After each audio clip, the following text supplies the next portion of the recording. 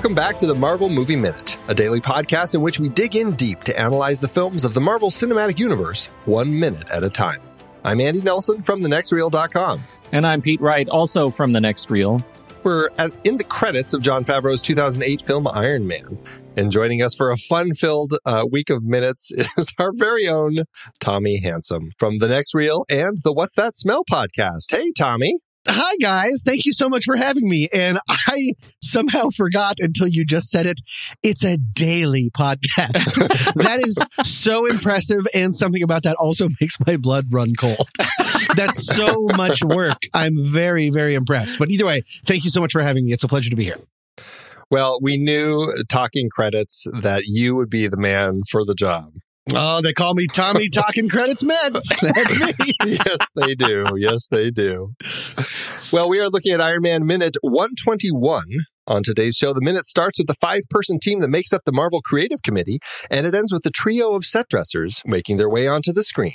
I think, Andy, you are the supreme ruler and commander over the show, but I wonder if I could suggest, Hail Hydra, that maybe we start for young Tommy here to just hear why he ended up in the credits section, because he's a charming and fun and intelligent person. He's in the business, true. And yet somehow he is in the final 5 credits minutes of this movie, and I would like to hear from him why that is. You'd like to hear from me? Well, don't you think you're the best equipped to do it? That's a good point, because I live in my mirror. I assume that I was asked to do the credits because A, who doesn't love a good credit? And B, out of all of us, and I'm sure out of all of your guests, I assume that I am the least superhero aficionado-ish. Oops. Well, okay. We can work around that. But either way, out there. Yeah. Working on his English, too. Right. Listeners of the TNR Film Board, the Next Reel, the Film Board episodes will know that I have I was going to say love-hate, but it's not even that. It's just sort of a mild hate relationship with superhero movies. They are not for me. I'm more of a horror movie fan. And so the fact that this 3-phase thing that has been taking over movies and theaters across the world is not for me. And so I think that's why you saved me, just to talk about a bunch of white on black words on a script instead of doing a deep dive into things that I don't care for. Well, and we did have a very conscious conversation about how we didn't want to invite Tommy onto the show to talk about any fake things interacting with fake things, because that would be the end. Correct. That is not for me. Because you love bringing that up every time that happens on That's screen. Not fun for anybody. Yeah. Us listeners, not fun for anybody. Fake things jumping on the back of another fake thing, falling down a fake thing while landing on a fake thing. No. But to be fair, Tommy, I know that you went back and you watched this movie again preparing for this. I did. And I'm curious, what did you think when you looking at it from the perspective of, talking about this movie, the movie that sort of started the whole thing? Were you at least able to be a little bit kinder to it than you normally would be? Much more so. And one of the reasons I actually liked the movie a lot more than I thought I would on rewatching. And the reason is, and this is probably, by the way, speaking of What's That Smell, I do have anxiety of every joke or every comment I'm going to make, I assume someone else has already made on your podcast, because they've had a minute to do all of their, I've got Burger King jokes, I have bits to do, but I know that everyone has done all of them. We had a whole episode about Burger King. That's right. Sure. Yeah, because if I was held captive in a cave for 2 months, the cheeseburger I'd want when I got out would not be from Burger King. That's ridiculous. So I assume someone already made that joke. Okay, anyways. I forgot that Iron Man is, if there's one superhero that I like, it's Batman. And that's because he's not a superhero. He is a rich genius that is super handy with things, or a really smart detective. That's Iron Man. Iron Man is not a superhero. He has no actual superpowers. He just has he's super handy and the ability to pay for and the courage to make himself seem like a superhero. That's so much more accessible to me than Thor, the least of the accessible, until he got funny. Now I like him because he's funny. But before, the more super you get, the less interest I have. That's why I'm always such a huge Batman fan over Superman, for instance. So that really helped me in this. So the fact that he's kind of like a super MacGyver That's what really made it work.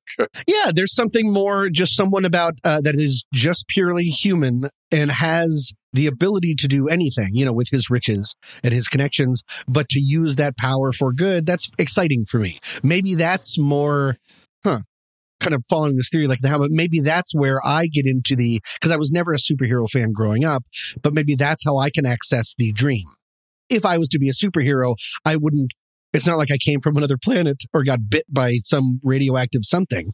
Instead, it's a spider, Tom. It's always been a spider, just so you know. Has it? I'm sure someone's been bitten by something else that was radioactive. I don't even know what venom is. But either way, point being, maybe that's my entry level to it.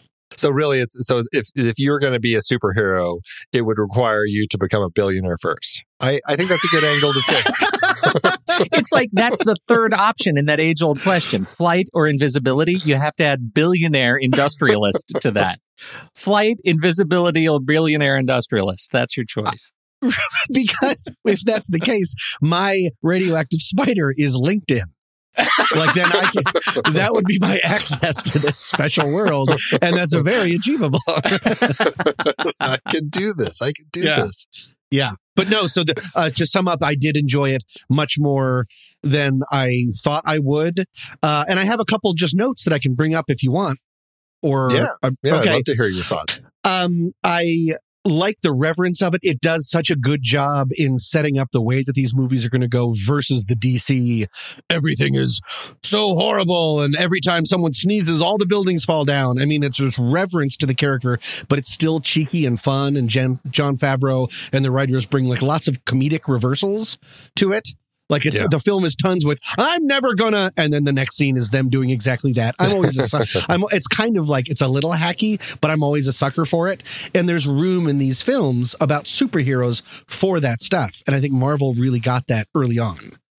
I had forgotten how pleasingly lo-fi the first suit he makes in the cave is. Right. I mean, that's really fun. It's just a flamethrower. I believe that it could exist. Maybe not that he flies away at the end, but I guess he was building missiles. I mean, that was really fun.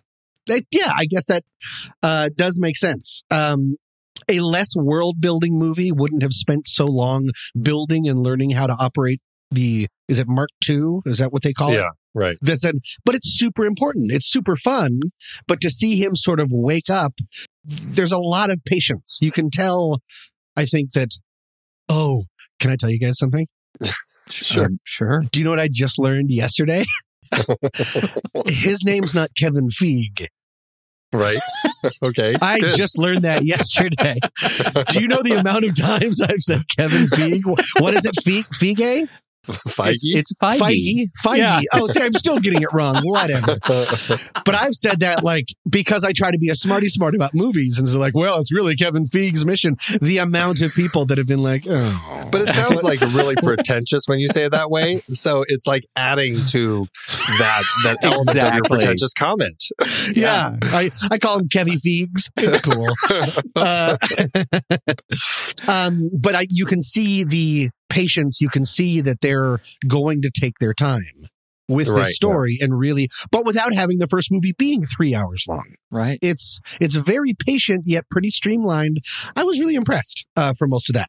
Did you see it in theaters when it came out? I did. I would have seen it with friends because they would have made me. And I think I enjoyed it. I just didn't remember much of it. Gotcha. And it has more in line until 144.44. I was pretty interested and hooked the entire time. 144.44 is when the big boss fight starts. And that's when what's-his-name comes out and his even bigger Iron Man. And that's just, I started to lose interest. That's when I was walking into the kitchen to get something. Oops, I forgot to press pause. It's okay. That's always the sign of, are we in the part in Avatar where he's jumped on the back of a thing that doesn't exist? And I'm like, okay. I'll catch up. Right. I'll know where this goes. Yeah. Just last couple real quick things. The rock music infused score, not the rock music, but the fact that the score has a rock feel to it, I think is really important to make it kind of hip and make it kind of cool and also accessible. I know I keep saying that word all the time, but that's my biggest thing. Is this movie accessible for me? Because it's not generally for me. Is there anything else? Oh, the amount of times characters call each other by their first names in normal conversation is alarming. Have you guys talked about that at all? No, I don't think I've noticed this. It's not something you notice as much when you're watching it minute by minute. Sure, because it's so broken up. I do know he does say Tony a lot. Tony gets said so maybe much. a million times. I'm not crazy, Pepper. Well, I'm not doing it, Tony, but Pepper, I need you to. Like, that's in one scene. I was like, settle down. I haven't called anyone by their first name in weeks because I'm not a weirdo. I get it that's sort of shorthand and it helps with I guess intensity or something. It's just not how people talk. That's the conversation equivalent of people never saying goodbye when they hang up the phone. Is there a strategy to that though when you're looking at building? Like, is there a world building strategy to that? And I mean this not as a bit. Like, there's something to teaching us the names of all of these characters through repetition so that we can better fit into this world that is foreign in every other way by the end of the movie. I would think it would have to be, but I wonder if that is a little bit more outmoded and we just haven't grown up. Well, that's guaranteed. I mean, it's not as egregious as like, here he is, my big brother, driving a blank. It's like no one ever says my big brother to my big brother. But yeah, I have to assume it is. But I mean, that I'm not crazy, Pepper. Well, I'm not doing it, Tony, but Pepper, I need you to is a real, like, it's a paraphrasing of an actual conversation that happens like an hour and 45 minutes in. So I would think that we'd know it by now, but I'm not sure. I'm gonna test that. Actually, I'm gonna start in conversations with people I work with all the time and see on a daily basis. I'm just gonna start inserting their name as often as I can and just see what it does to the conversation, and also to see if they start calling me by my name more often. You should absolutely do that, Andy. I'm gonna have to report back on this. This will be a fun experiment. I know if it was me and you were talking to me, I would think you were mad at me because there's something very parental about it. Right. It's like when a friend calls me Tom versus Tommy. I'm like, are we in a fight? There's something very like formal and a little weird about it. Yeah, like I was just sitting here. All right, I have two more things, and then we can go on. I don't mean to take too much time doing this. Please do. I wish Jarvis was more like, this is going to date me, and only about probably 8% of your listeners might get this, but I wish Jarvis was more like Clippy from the old Microsoft Word programs. And he would show up and be like, looks like you're trying to make a super suit. Looks like you're trying to defeat something in Afghanistan. Or whatever that was. I want that to exist so badly now. with the little character who pops up every time. Right. And then my last thing is I made this note and it ended up being, I should have known that it was like, if you set up something in the first, half, it'll of course have to pay off.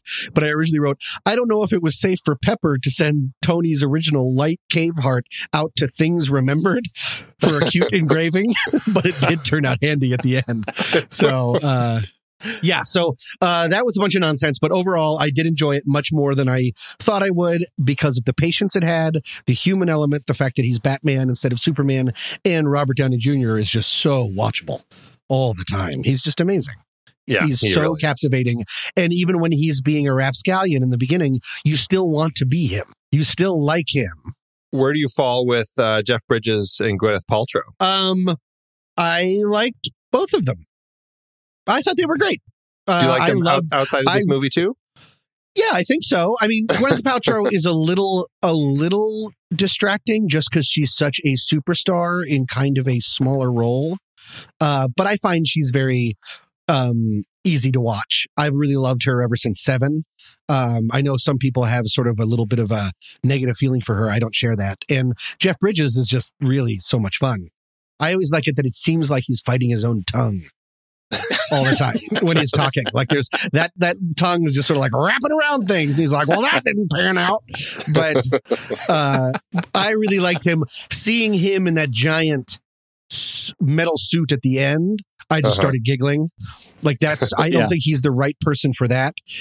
Would be a better fit, I think, for a villain like Michael Keaton was in whichever movie that was. I think Spider-Man. Yeah. When he was less of a super, he was more, he had like a grounded reason versus just now I'm in an even bigger suit.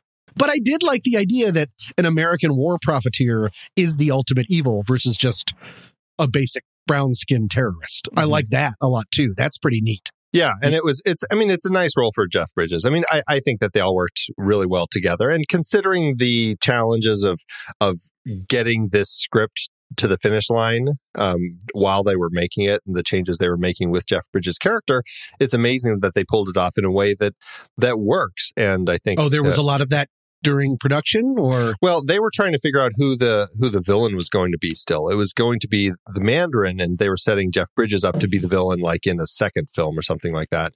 Then they liked him so much that they kind of switched things around to make him the villain and dropped the Mandarin. And during production. Yeah, they were starting already, and so they were trying to kind of revamp things, and so that's why at the end of it, it kind of has that feel where all of a sudden it's like, why did he take this crazy turn, right? To all of a sudden go off the deep end and become Crazy Man because they liked him. Okay, well that makes me feel better about it. That is actually, I mean, in my headcanon, there is a scene where they've made that decision. There's a close push into Jeff Bridges while he's watching the news, and you see where he lives in his silk pajamas, and there's an ibex rug on the floor with the horns still on it. That's the now, okay, we've locked on Bridges. He's going to be the bad guy scene. So that delights me every time. Okay. So. I think it's just his pet ibex laying down. just trying to be really quiet because he doesn't like it when Bridges rides him. That's right. If I just lay real still, maybe Obi will go back to bed. Yep. Every bad guy needs a pet ibex. Oh, do they? And how? Oh. Well, we've got a few credits in this minute. I don't know if there's anything in particular that we wanted to point out. I wrote this down just kind of the Star Wars Minute guys do a great bit where they pull names of people who have their own names, and so I looked up the Petes, Toms, and Andys just to see who we had here, and we have the first one that pops up in this minute is the first assistant camera, Peter Berglund. Hey, that's almost me. It is. So should we be keeping score somehow, like by both function in seniority and frequency? Does that one of us could actually come out on top? The seniority is a tricky thing, but I welcome you to give that a try. Yeah, as we learned in the movie Drumline, every part of the band thinks they're the most important part. We did. So in a way, it's pretty subjective. When Drumline speaks. We're doing the credits of Drumline, right? Next up, we have the visual effects staff assistant, Thomas Glinkowski. Visual effects. The opposite of any department that I would ever be in. Right, exactly. Do less. That would be what I keep yelling as I'm immediately fired. Right. That assistant role's not going to last long for you. Yeah. I would be the boom operator. Well, is my guess. That would be your next one. Boom operator Tom Hardig. Are you kidding? No, really? That's brilliant. Yes. Perfect. And then we have another option for you. Set lighting technician Tommy Dangsel. I can do that. I can flip the switch. Tommy. Yeah. And then you and I can both be grips. There's grip Andrew Sykes and grip Thomas Watson. I would be a grip because I would need people to just tell me what to do. Lift this, put it down, do better. Put it over there. Put it over there. Yeah. Do better. Do better. I assume that would be the third thing. Not working out. What? That's not a command. And then the last one in this minute is the principal set costumer. And that's a principal. So I would say of all of them, that's probably the highest. Well, maybe. But anyway, Peter Wright. Peter White. Oh. Yeah. You said that other one was almost your name. This is the one that is really almost your name. It's Peter White? Peter White. As like WH, the color? Yes. Wow. That's close. That's very close. I think that's the closest we will probably get. Pete he's on the IMDb, he's Pete White. I'm not going to be able to sleep tonight, you guys. Seriously. And I feel like I'm sort of channeling him right now. I'm doing I'm playing the IMDb game by myself over here, so I'm just going to tell you what his top 4 are. Dead Man Walking, A Beautiful Mind, Iron Man, and Avengers Infinity War. What? Nice. And yes, he was also RDJ's costumer for Endgame. So we're looking forward to that. Spoilers, sorry. You're going to have to watch the credits and so you can All cheer when Pete way. White's credit comes up. Pete White. I can't even. Wow. I'm changing my really name. blowing your mind. He's better. This is Pete White. He's better than me in every way. Pete White? I am going to change it to Pete White, and I'm going to try. I'm going to start eating at the same restaurants. Starting today, I'm pulling the single white female. Are you going to start stalking strategy. him on single Twitter? White female? Single right female. What? Good stuff. I'm so confused. Who are you? I don't know. The last name that I pulled, I figured I'm going to pull my favorite name from each page of credits. My favorite name on this one is Cricket. Cricket Sloat, who is the rigging best boy set lighting. That's right. Cricket Sloat has been doing this for quite a while. It has credits back to 91. The first job was on Hot Shots as a dimmer board operator and also on the TV series American Dreamer, also as a dimmer operator. Actually, that was 1990. So that was actually Cricket's first job. And then Cricket's been doing a lot of dimmer board operations all the way up into kind of the 2000s when Cricket moved into assistant chief lighting technician, did that for a while, and then has moved up, and now in 2008 was, as I said, the rigging best boy set lighting. And so Cricket's IMDb game top 4 are Inception, Ant-Man, The Prestige, and Iron Man. Have you checked to see if the gaffer, I like it when there's like families moving around on productions. Have you seen if the gaffer by chance and Cricket always work together? That's so annoying to try to look up right now. I was just wondering. Well, Charlie McIntyre is the gaffer. And let's see. We've got gaffer Michael Bowman and the rigging gaffer, Charles McIntyre. And Cricket was the rigging best boy set lighting. So I'm guessing Cricket probably works with the rigging gaffer, Charles McIntyre. And look at that. Charles McIntyre, Inception, The Prestige, Iron Man, and Thor. There you go. So they're a team. I love that. That's great. Yeah. That's my favorite. I have a favorite name that I have to read, and why I have to read it should become clear very soon. The favorite name that I would like to bring to you today is Rocky Babcock. And Rocky is an additional camera assistant. And Rocky's first credited film on IMDb was in 1993. And Tom, I don't mean to exclude you, but I would like Andy to guess for me what Rocky Babcock's first film as second camera operator was. Andy, you have 3 guesses, and I mean this. The first 2 don't count. So when we're playing this game, we have to not look.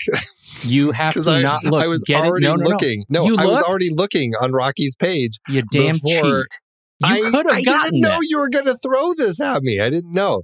I will, next time you pull this, I will not look. You are killing me. What's the answer? I don't even understand what we're doing. It's In the Name of the Father, which has become such an overblown, bloated, must-see movie thanks to the Saturday matinee and the long-running I dare that Steve finally watched this movie, and now everybody has watched this movie, and all of the reviews are pouring in. I don't know why it has become this movie, but I can't believe that the first name that I would pick on the list is a guy who worked on In the Name of the Father. It blows me away. Who not just worked on it, but started on it. Right. His first film. There are a couple of other things that I love he's Castaway, so you got your Tom Hanks connection. He worked on camera on that. Like that. But my favorite one is that he was the Libra head operator for the Dukes of Hazzard, but it's one of the very few uncredited jobs that he took. So that checks out. That fits. That's maybe not one you want to see your name. I don't need my name in that one. Right. Oh, wonderful. Wonderful. Tommy, did you have anything that you wanted to point out from the credits? Nope. I was giving them about 3 minutes before we started recording. So I didn't get to do a deep dive. I'm just here to make that Clippy joke. I'm going to be quiet for the rest of the time. If that's all you do this whole week, that's all we needed. That's right. Charlie McIntyre, I've just been looking at his page while you guys were talking about whatever you were talking about. He was the electrician for And All Through the House, the middle of the first 3 Tales from the Crypt HBO series. They debuted with 3 episodes, and All Through the House was the first one. This is not only interesting. Oh, I'm talking out loud. It's the first 3 Tales from the Crypts are some of my most favorite things in the entire world. And this is one where Santa, a crazy person, escapes from a sane asylum, dresses as Santa, and goes and starts killing all of these people. It's directed by Robert Zemeckis. And it has the immortal line, naughty or nice. And then he puts an axe in someone's head. This is interesting only to me. I love that. I love that show. It's a great show, actually. Yeah. Although I've seen far too few, so now I'm going to have to check it out and check out Charlie McIntyre's fantastic work on it. Yeah. Fantastic. Well, I have a bunch of other little things that we'll pull up, I think on Friday on our last minute with Tommy after we've gone through all of the credits. So I think for now, let's wrap this one up. What do you guys say? Let's do it. Perfect.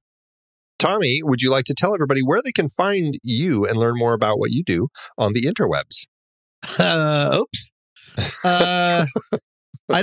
I'm on Twitter, but I don't know how to work it, so don't worry about that. I'm on Instagram, but I don't know what my name is. I'm on Facebook. Do people still use Facebook? I don't know. I'm not good at these things. How about podcasts that you might be involved in? That I can do, yes. Oh, is that what you meant? Oh, great. All that other stuff's great too.